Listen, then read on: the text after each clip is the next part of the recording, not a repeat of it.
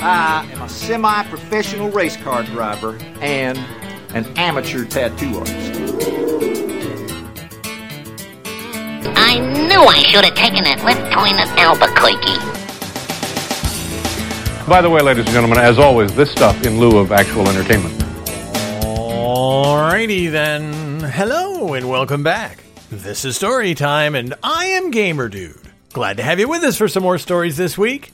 Today I'm talking about cars again. I haven't talked in detail about cars since season 1 really, which is kinda odd because I love cars. I've always been a car guy. I've always loved cars. I explained to you back in season 1 about my love for driving and my love for cars. So I thought it was high time that we got back to them.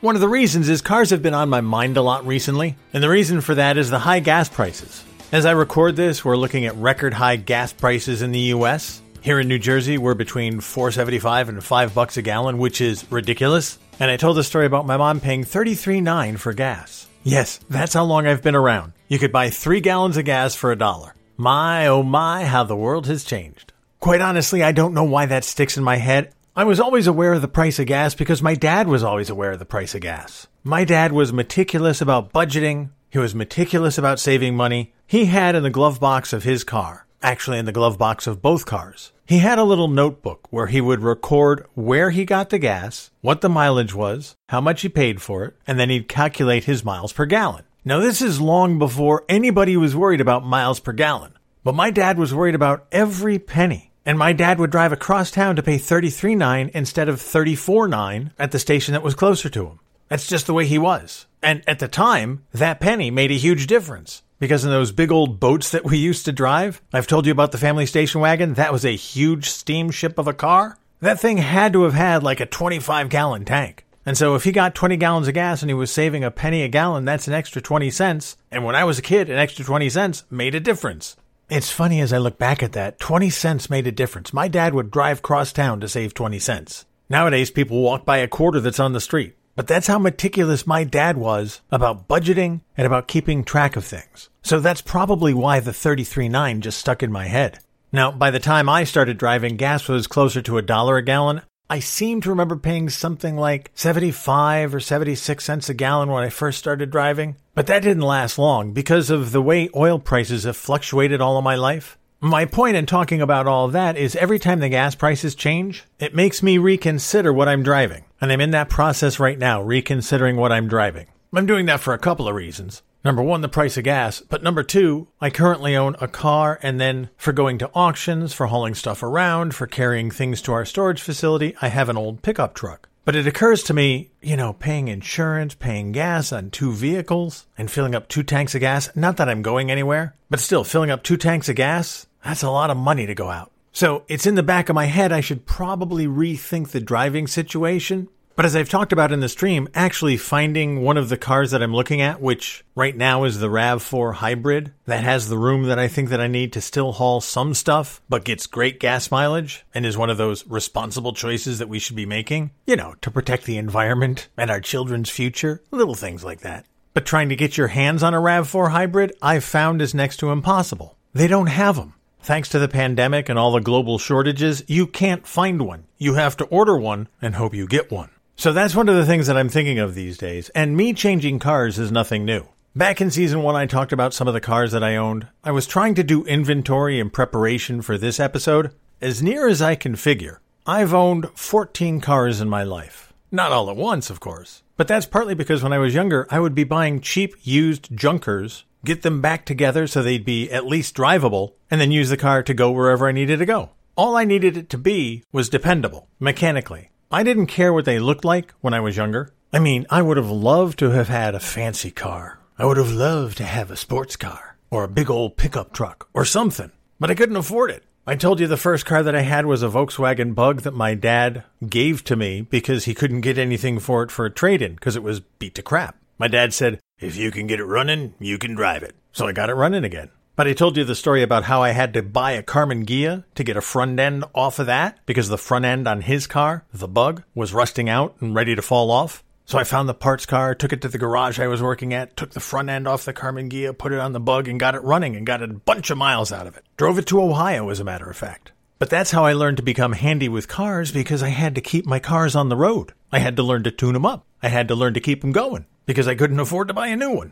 But yeah, I drove that Bug to Ohio. That was for college. But while I owned that Bug, I learned how to tune it up. And I learned how to keep it going. There was a book that came out, and I still have it on my shelves. It's one of the earliest idiot's guides. You know, those idiot guide books you find in the bookstores or online. But this one wasn't called an idiot's guide. It was called The Care and Feeding of Your Volkswagen. But it was written like an idiot's guide. And I absorbed that book. I sat down and I read that book. I understood that book. I committed portions of it to memory because I was so into my cars. There were times after hours at the garage where I worked at where I would just be tinkering, adjusting spark plug gaps, tightening belts. My dad had bought that car when they first offered air conditioning in a Volkswagen Bug. Now, for those who don't know, a Volkswagen Bug is an air-cooled engine, which means the air cools them. And if there's no air moving through the engine, it'll overheat. Now, I don't know if my dad understood that, because my dad was not a car guy. I became a car guy because I loved cars. My dad didn't love cars. He used cars. He didn't love them. So I don't know if he understood the strain that he was putting on an air-cooled engine by ordering an air conditioner with it, but he had an air conditioner in that, and he would occasionally use it. But the Volkswagen engine, it's a very small engine. It was a 4-cylinder engine, air-cooled. If I remember correctly, it was 1,600 cc's, which is small. And he put an air conditioner in it, which after the first couple of years, it just stopped working. And he was pissed about that. He was always pissed about that. I paid the money for an air conditioner, the damn thing doesn't work. He paid to fix it once and then refused to pay for it again. So by the time I got that car, I had a non-functioning air conditioning compressor in the engine compartment. One of the many things that I did to that car was take that out. Why carry that extra weight around? Why have that extra belt in there? Why have it at all? I'm a big windows down guy. I didn't need the air conditioner, at least when I was a kid. Oh, don't get me wrong, as an adult, I love air conditioning in my car, especially when I was working. On the way to work, always have the air on. On the way home, always put the windows down. Didn't want to arrive at work all sweaty and sticky and sloppy looking, but on the way home, let the wind blow. Sing my songs out the open windows. That's how I roll. Oh yeah, I'm a singer when I'm driving. Absolutely. Always have been. But let me get back. Let me get back to the Volkswagen. I took the compressor out. I tuned that car to within an inch of its life. And I got that tuning so razor sharp, I was getting 40 miles to the gallon in that Volkswagen. Back then, that was unheard of gas mileage, even in a Volkswagen. My mother, who was driving the Volkswagen van, which we also owned, would tell the guy at the shop where she took the van for service that I was getting 40 miles to the gallon in the Bug, and he just scratched his head and said, how's he doing that? It just wasn't something that A, people talked about, B, tried to do, or C, thought was possible. But because I grew up with my dad tracking every mile per gallon in every car that he owned, I was conscious of it. And because I didn't have 2 nickels to rub together, even at 75 cents or 80 cents or $1 a gallon, I was conscious of every dollar that I spent for gas. So I wanted to get as many miles per gallon as I could. 40 miles to the gallon? Great deal for me. And even at 40 miles to the gallon, if I was taking friends around, everybody would pitch in for gas. It was just a thing. Now, when I was in high school, if I could get $1 from every guy, that was 3 gallons worth of gas. That's 120 miles. We could go anywhere. And everybody was willing to pitch in $1 for gas. It's funny because nowadays you get $1 and you can put air in your tires. But back when I was first driving, $1 for gas was huge. I did love that Volkswagen Bug. It was a great car, but it's a 4-cylinder engine. It was a slow grind to drive it across Pennsylvania when I went to Ohio for school. And that's one of the reasons that I decided to sell it. I sold it in Ohio. And as I mentioned back in season 1, I bought a used Plymouth Fury. So I went from a little 4-cylinder car with an air-cooled engine to a giant V8 that seated 6, had room in the trunk for a couple of kegs of beer, and got about 16 miles to the gallon. But I didn't worry about it back then because I was working. I had a job. This is back when I was working in retail at the drugstore. I'd come home for the holidays. They'd give me 60 hours of work a week. I made a boatload of money so I could afford my gas for the next 6 months. And that Plymouth Fury, boy, that was a fun car to drive. You go from a 4-cylinder to an 8-cylinder, and all of a sudden that gas pedal does something when you push it down. That's the only car that I've ever been 100 miles an hour in. Hypothetically, that's the only car that I would have gone 100 miles an hour in if I was crazy enough to take it on an empty interstate in the wee hours of the morning, just to see how fast it would go. I, of course, would never do such a crazy thing. I'm far more responsible than that. Anyway, that Plymouth Fury was one of my favorite cars. I loved the Bug because it was my first car. But that Fury, I loved that Fury. Now, it was beat to crap. I bought it from a farmer just outside Bowling Green, Ohio. They kept it in a barn on the farm. They were selling it for $250, which is what I paid for it. The old Plymouth Fury had 4 headlights, 2 for the low beams, 2 for the high beams. So when you put the high beams on, you actually had 4 lights pointing out in front. Except on this car, you actually had 3 headlights pointing forward and one of them pointing straight up. Because what had happened is the farmer had hit something, he didn't remember what, but the passenger front side of the car was pushed in a little bit. Not that I worried about it, I didn't care. But it was pushed in a little bit and just enough so that the outside headlight would point up. So when you put the high beams on, you'd have 3 lights beaming down the highway and then one pointing up into the trees off to the side of the road. It was quite the sight. And yes, you could see the beam. At night, that beam would go straight up into the trees. It was a weird little feature. I guess if you were hunting things that hung out in trees at night, it would have been perfect. But to me, it was an endearing little quality of the car. I loved it. I eventually did straighten it out because there is a benefit to having all 4 headlights work. But it was kind of cool to have that beam pointing up in the night. That Plymouth Fury is the one that I started to try to learn to do bodywork on, and I realized I hated bodywork. Now, if you've ever seen a rusted out car, you know what I'm talking about when I say this car had holes from rust. In addition to the front where it had been damaged, the trunk lid had holes in it, the fender wells had holes in them. There was rust all over this thing. There wasn't enough rust to make it dangerous, there was just enough rust to make it ugly. So that first summer that I owned it, I said, I should probably try to fix some of that. I'll probably extend the life of the vehicle. Now, I'd never done bodywork before. I didn't know what was involved. There was no idiot's guide to doing bodywork, and I didn't know anybody who did bodywork. But in my infinite wisdom, I thought, how hard can it be? Turns out it's pretty hard. There was a product called Bondo, which was a bodywork compound. You could buy Bondo at any auto parts store, and so I found a small container of Bondo at an auto parts store and decided to start working on the trunk lid. What I didn't understand about Bondo was how quickly it would solidify. If you've ever done patching of walls in your house, like if you have a nail in the wall where you've hung a picture, back in college we would use toothpaste to fill those holes in. I know, not really cool, but it covered them up. As grown-ups, I've learned to use spackle. You get spackle at Home Depot and you fill the holes in with spackle. Well, Bondo is like spackle for cars. What I thought would be easy to do was be able to use Bondo to replace large sections of the trunk lid, or of the fender well, or of the fender itself. I thought, how hard could it be? That stuff cures fast. That stuff cures real fast. Once you mix the Bondo and start applying it, you gotta work in small batches, and you gotta work quickly to make sure it goes on smooth.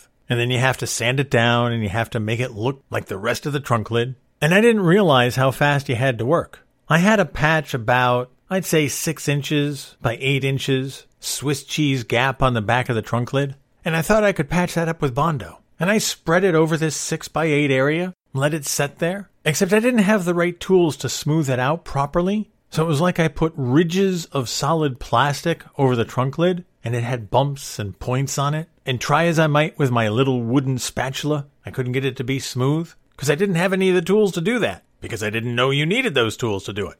So I said to myself as I watched the bumpy, pointy, lumpy area of Bondo cure, I said, well, I should be able to sand that out eventually when it dries and cures and hardens. Except, no, you can't. Not the way I did it. I left so many ridges and bumps in there, there was no sandpaper that was going to take it down. I talked to a buddy of mine who did a little body work, and he said, oh no, you need like a file and a power sander, and then you're going to need to do that in all these spots on the car. And I looked at the car, and I looked at the cost of Bondo, and I said, this car has character just the way it is. And I decided at that point, we'll just drive it till the body parts fall off. But as I said, back then, I didn't care how the car looked. Mechanically, if it would get me back and forth, if it would start when I put the key in it, and if it would stop when I hit the brake pedal, that's all I was really concerned about. And that was pretty much the rule for all of the cars that I ever owned. As long as they were mechanically sound, that's all I worried about. Back in season 1, I told you about the Volvos that my cousin talked me into in my adventures or misadventures with them. The first car that I bought after the Volvos, when I was working regularly and had a regular paycheck and could qualify for a loan, was a used Pontiac Firebird. Now back then, that was one of the dream cars that I wanted. I think it was 7 or 8 years old when I got it, but I was working enough to qualify for a loan.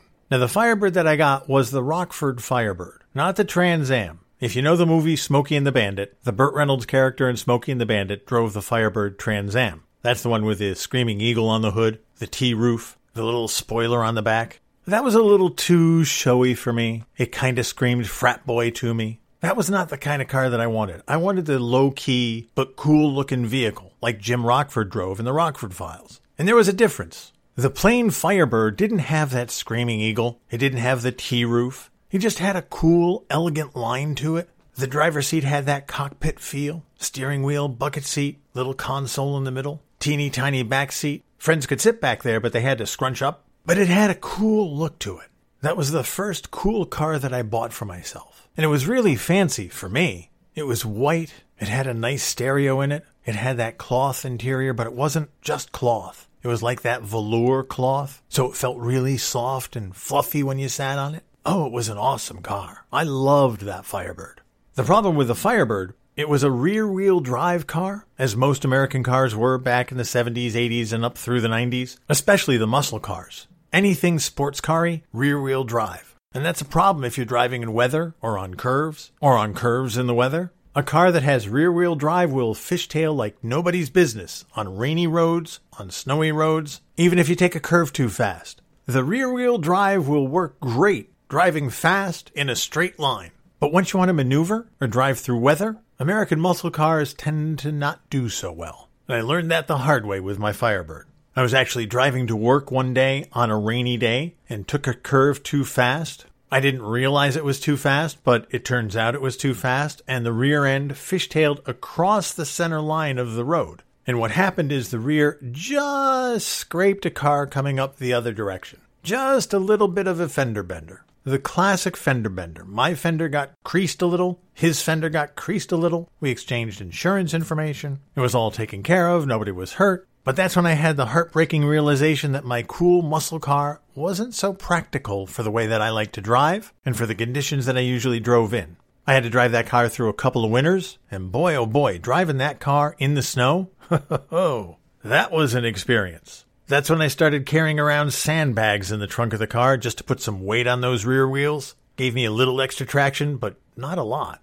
It was enough to get me through a couple of winters, but I realized it was just not a practical car for me. And that's when I decided I had to trade it in. By the time I came to that realization, I was working full-time, had a decent job, had a regular paycheck. This is before I went to law school. One of the things I discovered about having a quote-unquote real job was that your credit rating went up. And so I qualified for more loans. And I was able to finance a brand new car. And so as I usually do, I did some research into the various cars that were out there. And I was looking at everything from Toyotas and Hondas to Fords and Volkswagens. What I wound up doing was settling on a Mitsubishi Cordia. Now, Mitsubishi used to sell a lot of cars in the U.S. I think they only sell SUVs now. They may still have one car they sell in the U.S., but years ago they had a whole line of cars and SUVs and all different kinds of vehicles. And the Cordia was the Mitsubishi equivalent of a sports car. It wasn't really a sports car. It just had sports car kind of lines. It was still a 4-cylinder engine. Wasn't a big engine. It wasn't a muscle car by any stretch of the imagination. But it was cool looking and it was quick and it got great gas mileage.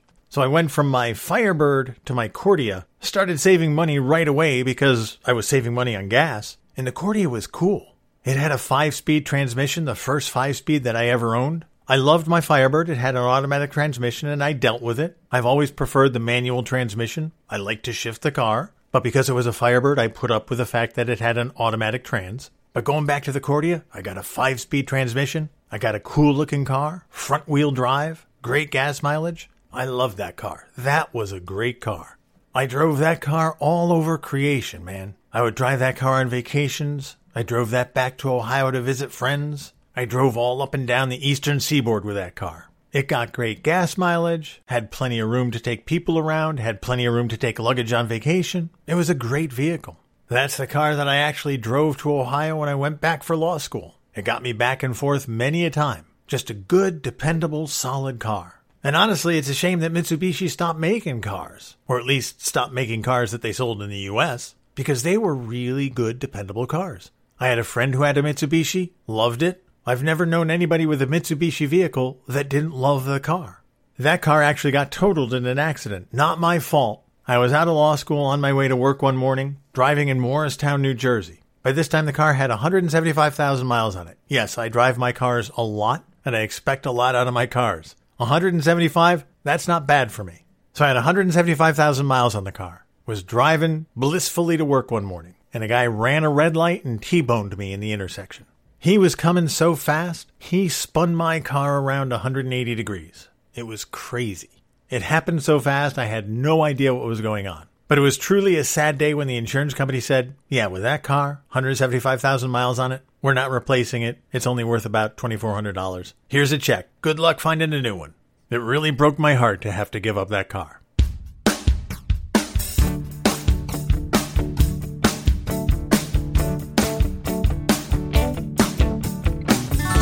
I didn't even get to my Toyotas in this episode. I'm going to say the best car I ever owned was a Toyota Solara. You may not have ever heard of the Solara. If you know the Toyota Camry, the Solara is a rare two-door Camry. They put them out for about 5 or 6 years in the early 2000s. The Solara was basically a Camry sports car. And that Solara, man, that was a tank. 4-cylinder engine, great car, great dependability. I drove that car till it had more than 300,000 miles on it. Yes, 300,000 miles on a car. I had a lot of journeys in that car. But once you put that many miles in a car, at some point, it's going to start giving out and you're not going to be able to keep up with it anymore. And that's exactly what happened. But we'll save that story for another time. Anyway, that's going to do it for this week's episode. Thanks so much for being here. Thanks for listening. As always, I appreciate your time. I appreciate your support. And I can't thank you enough. Until next time, you guys take care of yourselves. And I'll see you when I see you.